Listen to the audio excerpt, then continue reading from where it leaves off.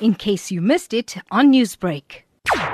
Yesterday at 10:30, 2 victims, aged 28 and 36, were on Nanda Road in Springfield when they were kidnapped by 5 suspects who were traveling in a vehicle, and at gunpoint, and they were forced into the boot, and they were kidnapped to a truck yard in Peters Road, where the suspects demanded an amount of 50,000. These victims were severely assaulted, and one of the victims was released and asked to release the cash. Unfortunately, the victim managed to contact Greenwood Park police, who immediately responded, and the suspects were apprehended on Peters Road.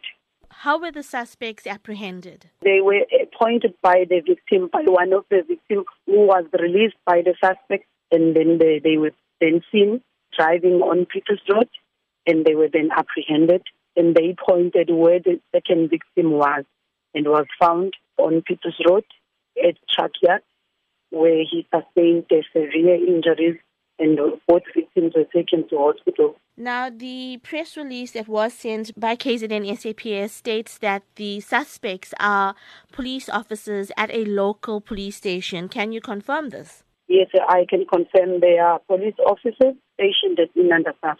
What does this speak about the men in blue who we are supposed to be trusting now being suspects in this case? Yes, this arrest will serve as a warning to other criminals who are hiding behind the badge of the SAP that their time now is near, and also that we will make sure that all those who are committing criminal activities will be apprehended, and also the disciplinary action will also be instituted against these suspects. Newsbreak, Lotus FM, powered by SABC News.